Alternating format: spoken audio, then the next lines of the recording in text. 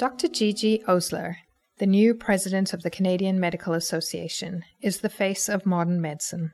She's young, female, and a visible minority.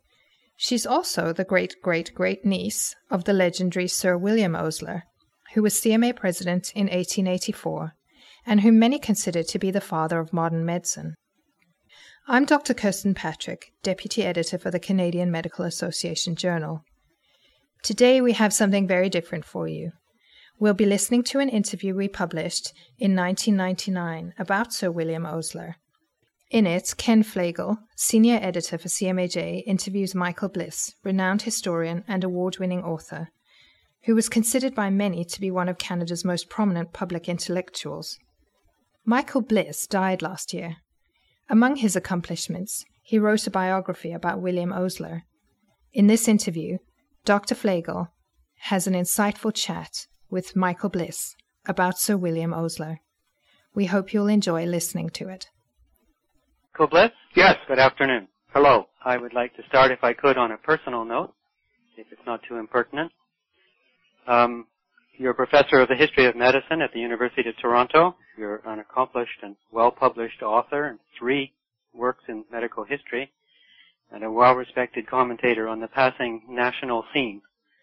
Why would you want to take on one of the icons of North American medicine, who seemed unassailable when I was in medical school at McGill, and if one talked about Osler at all, it was merely to add to the edification? Well, people may have talked about William Osler, but it was almost impossible for them to read about William Osler, in the sense that the authorized official biography by Harvey Cushing was difficult to read even in its day, and certainly for the last 30 years has been hugely out of date, which means that a person who arguably was a titan in medicine generally, and certainly the highest achieving physician Canada has ever produced, was almost impenetrable to the current generation. Now, as an historian, I found, in fact, that my own students wouldn't read about Osler because they thought that the literature was incomprehensible and utterly inadequate. And it seemed to me that this made him a splendid subject for a new biography, that a new biography of Osler was many years overdue. But let's stay with the Harvey Cushing biography for a moment, because I was given it by some students early in my academic career, and I actually did read it and found it quite engrossing. It took me many weeks to read it at bedtime. But its tone was absolutely unassailably reverential. Yes. I came away feeling there was nothing more that could ever be said about this man. Well, I'm wondering if you didn't feel a little daunted in taking on this project. Oh, I was certainly daunted by the length of the Cushing biography, 1,400 pages. I was daunted by the obvious sweep of Osler's own career, and the vast amount of source material available. There is now, of course, much more source material available than Cushing had at his fingertips. Yes, it was daunting, and it was daunting, so daunting, the first time I considered doing it, I backed away, and it took me about another 10 years to finally sum up the courage to do it. Now, as to the Cushing biographies being so reverential, of course, this had become another problem with it. There were people who said, this is a phony book because nobody could be like that. This is hagiographic biography, and it's not worth reading because it paints Osler as a kind of plaster saint. It's very important, of course, in our skeptical times to be able to present a warts and all portrait of a person. And, of course, in our time, many more new questions have been asked about Osler's life and his achievement than Cushing ever thought to ask. There are issues such as the role of women in medicine that hardly occurred to Harvey Cushing. Okay. But as I read this book, and you have already alluded to the sweep of Osler's interest and knowledge of literature, modern and ancient. It also strikes me that the details of medicine and medical practice are woven intensively through the whole life of William Osler. I know that you do come from something of a medical family, and I was lucky enough to have your brother Jim as my physiology teacher in the late 60s, I believe. Did you find that, as a historian, that this added to the daunt, if I may say? Well, you had to reach up and grab both ends of this very rich life and try to understand them?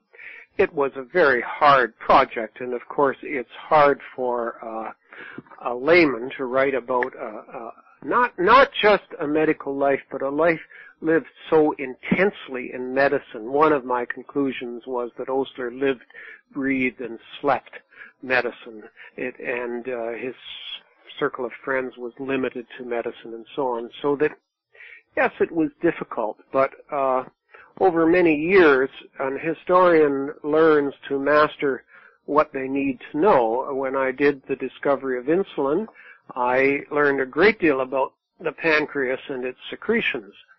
For the Osler biography, I certainly learned more medicine than I ever thought I would know, and I have a very well-thumbed medical dictionary.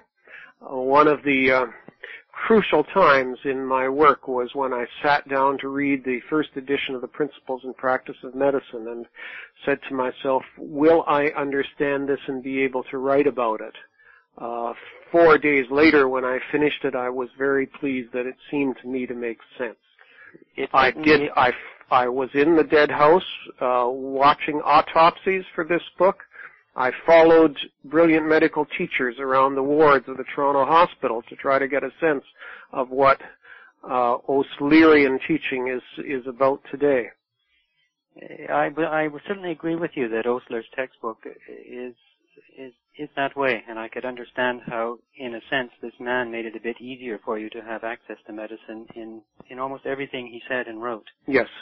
He was such a literate man and so capable of expression which conveyed the meaning. One of the trends or features of your present biography that struck me, and I must say it strikes me about other modern biographies, is that you are more or less unafraid to make inferences about particular situations or to enlarge the context, to paint the times a bit more realistically for the reader. On occasion, even going on to some speculation. Do you agree that that's a feature of modern biographies and that you did it? I'm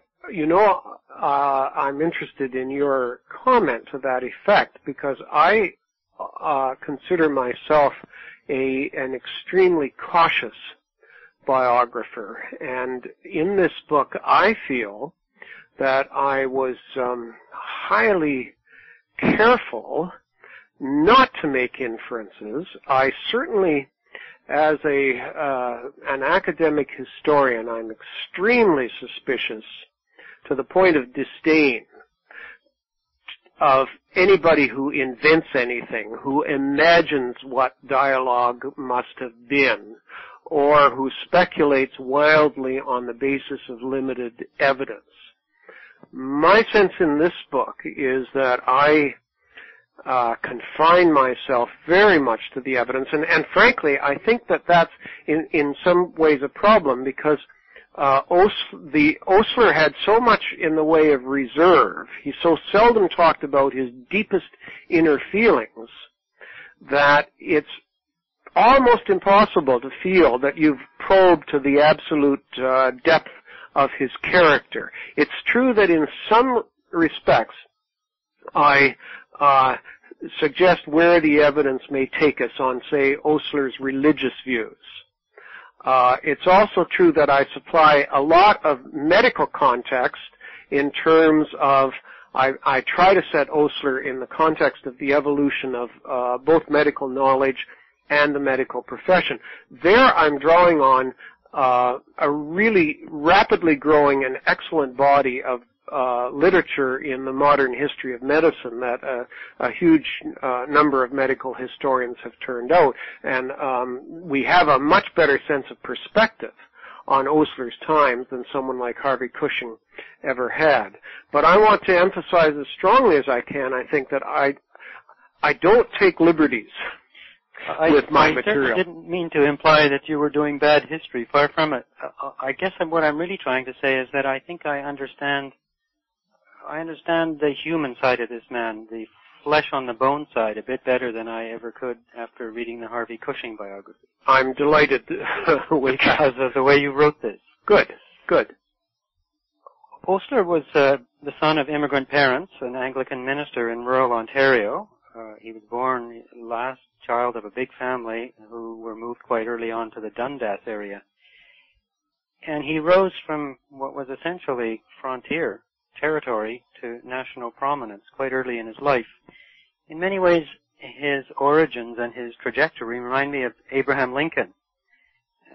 He had a kind of Abraham Lincoln rise to national prominence, at least on the medical scene. And I take it that there's very little disagreement that Lincoln had something special that caused him to do this.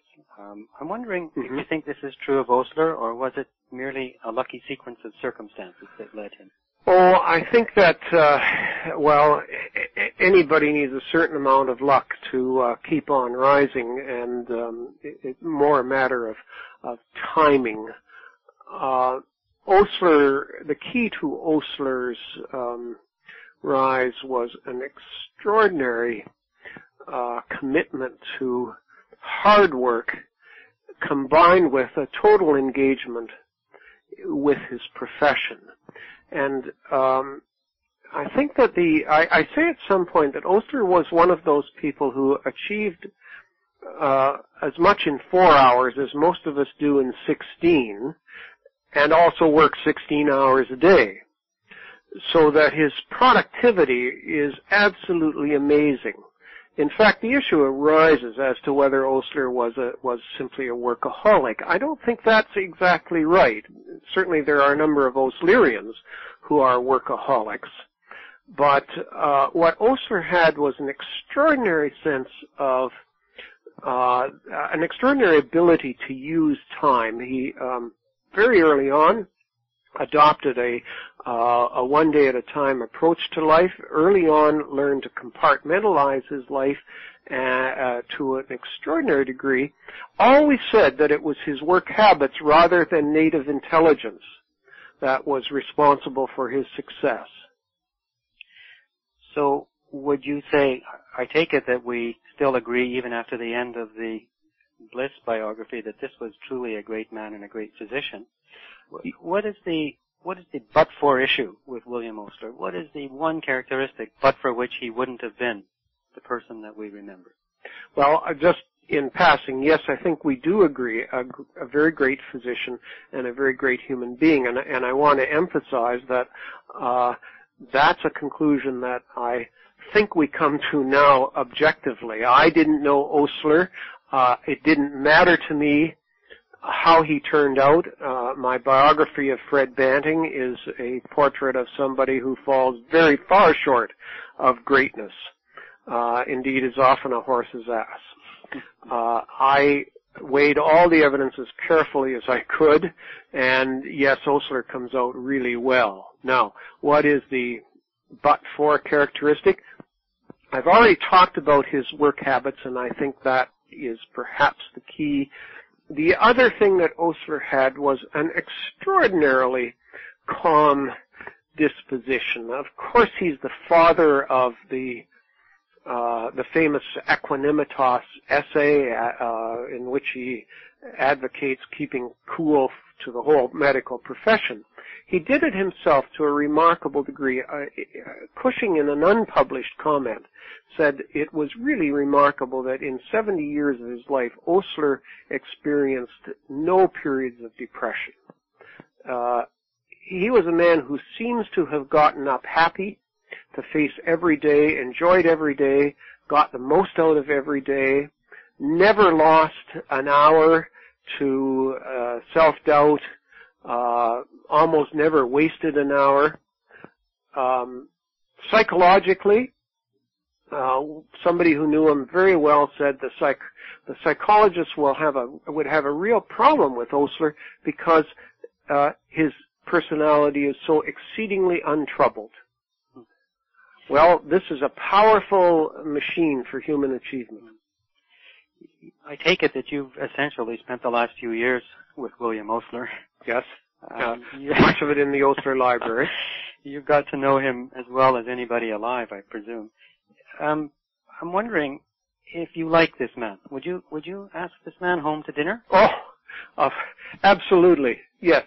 Of course, I would. There are lots of people I'd ask home for dinner, including people I didn't like who seemed interesting.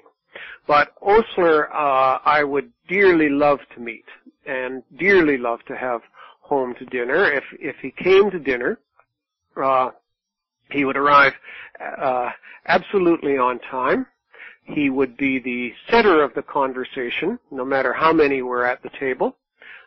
He would have everyone amused and dazzled by his acumen. The conversation would be heavily medical, but would spread to literature. And then Osler would probably leave very early, claiming that he had to see patients, although in fact he might be wanting to get back to his books. And I presume that earlier in the evening he might have asked if there were any nieces or nephews in a room that he could go and play with. A very fine point, yes, he would have, and indeed he might well have disappeared during cocktail hour to find the kids in the nursery because he probably enjoyed their company more than that of adults. I've been caused to think again about this man's life by having the pleasure and fun of reading your book in the last week or two. One of the things that shines out for me is this guy was always on the move, whether it was from Toronto to Montreal to Philadelphia to Baltimore and finally to Oxford. And the moves always seem to come at a time that strikes me as inopportune. I mean, his professional life would usually just be flourishing, and he'd had worked hard to bring it to that point, and off he was to the next thing. Why do you think he was like that? The theme of movement is fascinating in Osler's life, and he was also on the move intellectually, and moving from pathology into clinical medicine, restlessly moving from one project to another, from studying one disease to another. He never stayed put long enough. You can say two ways. He never stayed put long enough to become utterly identified with one place or one subspecialty or one disease or one discovery. So he's a man who's on skates and constantly going. At the same time, by never staying in one place, he never got stale anywhere. And when you say that he left at inopportune times, it's true that he often turned his back on a place just at the period of his greatest success. That surely may be the most opportune time for people to move. That's a nice sense of timing, you know. And certainly none of the moves Osler made hurt him in a career sense. And I think it's true that Osler did always have a shrewd sense of careerism, of how you succeeded in medicine. I did wonder, actually, though, if he perhaps left Philadelphia a little bit too early with the thought of the new project in Baltimore. Well, Osler jumped at the potential, the promise of Johns Hopkins. It just seemed as though what could be done at Johns Hopkins was so much more promising than what was being done in Philadelphia, where I think I imply that while Osler enjoyed the Philadelphians and enjoyed the company, he was finding that the University of Pennsylvania was still a pretty staid place where, for example, his hope of introducing the clinical clerkship, which he had experienced at McGill, was being frustrated. And I think that the idea that you could start afresh at Johns Hopkins was extremely powerful, and also this was the case. Surely the move to Johns Hopkins was a beautiful career move. It was in many ways the making of Osler as the great American doctor. If you'd delayed that move, somebody else might have become the great physician at Johns Hopkins. One of the other aspects of Osler and his life is that his friendship and professional network, vast as it was made up of men, almost exclusively of men. Many of them younger trainees. Does this tell us something about William Osler, or do his times explain that? Well, the quick answer is that the profession in his day was made up almost entirely of men, so that it's not surprising that this is his network. But I think also that that's not fair to Osler. It certainly became that the question of women in the profession was a burning one in Osler's day, and particularly true at Johns Hopkins, where women used financial muscle to lever themselves into a position of educational equality at Hopkins, and Osler and his colleagues indeed had to deal with women students, not very many, but female pioneers. Osler was far more willing to get on with the women and accept them and encourage them than most of his colleagues, including Harvey Cushing, certainly than the other great founders of Hopkins. And his networks later on did, in fact, include women. In his Oxford years, there were women he befriended and whose careers he advanced in the same way that he befriended and advanced male medical students. Mabel Fitzgerald, for example, who Oxford finally gave a degree to when she was 100 years old. There was the woman Osler nicknamed Trotula, after a medieval doctor, and happily advanced her career. So no, he did make that adjustment. Now, he, like all the men of his generation, his ideal woman was a wife and mother. And Osler's ideal woman was his wife, Grace, who was a very traditional woman. Mm-hmm. But they knew that this change was coming in medicine, and better than most, Osler adjusted to it. When Osler took up the Regius professorship in Oxford and arrived, I think he was a little bit lost for a while and trying to find his way. One of the things that comes out, and I think you allude to this at one point in your book, is that the clinicians in Oxford and in England generally found him a little less than advertised at the bedside. I'm wondering if you know anything more about that, and if you could enlarge upon that. I wish I could enlarge upon it. I just picked up the comments from the literature that some of the London people said that Osler was a good clinician, but they'd seen as good and seen better. Of course, the British clinical tradition is one of really high excellence, and particularly centered in the London hospitals. And some people have said, well, this was just sour grapes about Osler, and this was the fear of the London clinicians that they were losing patients to the Regius professor at Oxford, which had never happened before. I honestly can't sort it out. It's impossible at this date to exactly assess Osler as a clinician. I present a certain amount of evidence from, again, certainly from former students who found in Britain who found him dazzling because of the force of his personality and because of his democratic ways. And certainly I have a great deal from the American years on his the way in which young Americans were dazzled by his expertise.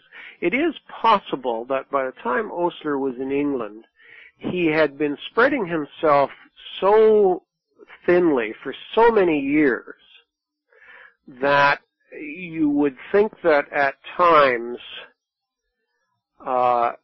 he would simply not be up on specific problems or ailments in the way that younger people might be. I mean, I'm an aging professor, and I know how easy it is to get out of touch.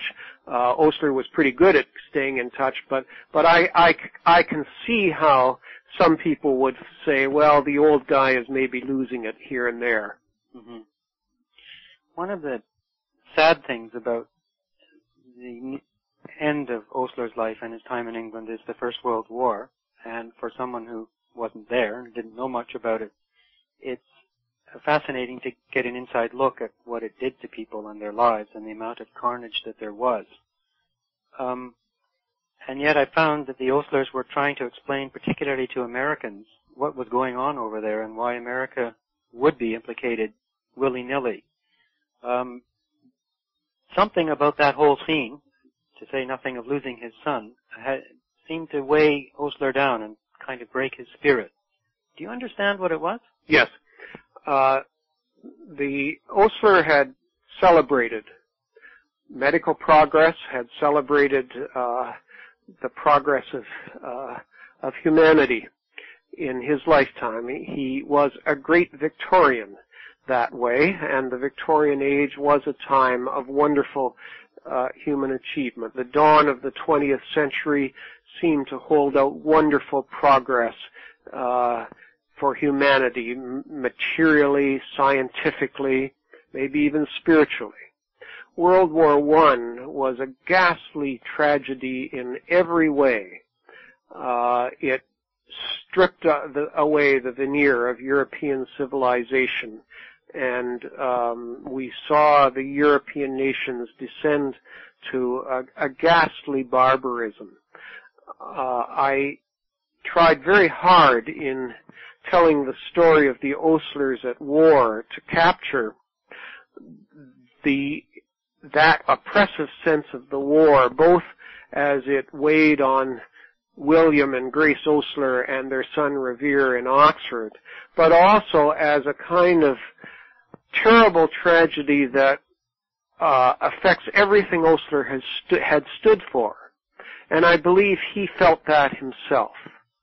At the end of it, he's lost his son. His optimism is in ruins. Other people have said he's a broken man, and of course he dies a year after World War ends of a broken heart. They have said. One of the things that despite all of the things I say about the awfulness of that experience, I then argue that, and to my mind, it's one of the most remarkable things in Osler's life, that after losing his son, and so much of what he stands for, he continues to keep going. The second last chapter of my book is entitled Never Use a Crutch. He tries to bounce back. He's carrying on after the war. In his last illness, he seems to me that he's not destroyed by a broken heart. He's destroyed by bacteria that nobody can treat. Mm-hmm. There have been other outstanding physicians in the last 130 years. There are some prominent physicians working now, but none of them seem as prominent or likely to gain the prominence of a William Osler. Is this because of Osler, or have the times passed when we elevated people to such prominence? I have noticed that doctors do honor their mentors. It's not just the Hippocratic Oath that requires them to do this, but and maybe this is something that I've gradually learned and haven't written into the biography as much as I wish I had. It seems to me that in medicine, it's still an extraordinary thing for young physicians to hold human life in their hands and to have to deal with patients on a life and death basis. And when they're very young and just out of medical school, these are experiences of overwhelming emotional content. I find that physicians appreciate very deeply the people who teach them how to do these things and how to handle it. So there is a reverence for teachers and mentors in medicine that I think will never go away. I think that there will never be somebody like Osler who will dominate the field like a colossus as he did. The field is too big. I think there probably are little Oslers all over the place, and I mean that in an entirely healthy way. Great medical teachers and great role models. A few years ago, students were all too cool to talk about role models, and it was the women, when they came into the professions, who said, of course, we need role models and we need mentors. And it seems to me that we do need that. We don't need icons, we don't need heroes, we don't need plaster saints, but I think we still do need people to look up to and say, boy, this is what I'd like to aspire to. Well, thank you for writing this book. What comes next for Michael Bliss's pen? Or is it the computer screen? It is the computer screen, which makes it possible to do books like this. My appetite has been very much whetted. When I did the Osler book, I spent an enormous amount of time in the papers of Harvey Cushing, for whom, despite his limited biographical skills, I developed an enormous admiration. At a point in my book, I comment that Cushing was possibly the most talented and influential American physician of the first third of the 20th century, and I really would now like to go on to write a new biography of Cushing for the 21st century. Well, I wish you bon courage with the next project, and I thank you for doing this interview. My pleasure. Good afternoon. Goodbye. That was an interview from our archives. Dr. Ken Flegel was interviewing Michael Bliss on his biography about Sir William Osler. If you've enjoyed listening to this podcast, we encourage you to subscribe to CMAJ Podcasts on Apple Podcasts or your favorite app. While you're there, you can browse and listen to our many past episodes, and you can leave us a rating. I'm Dr. Kirsten Patrick, Deputy Editor for CMAJ. Thank you for listening.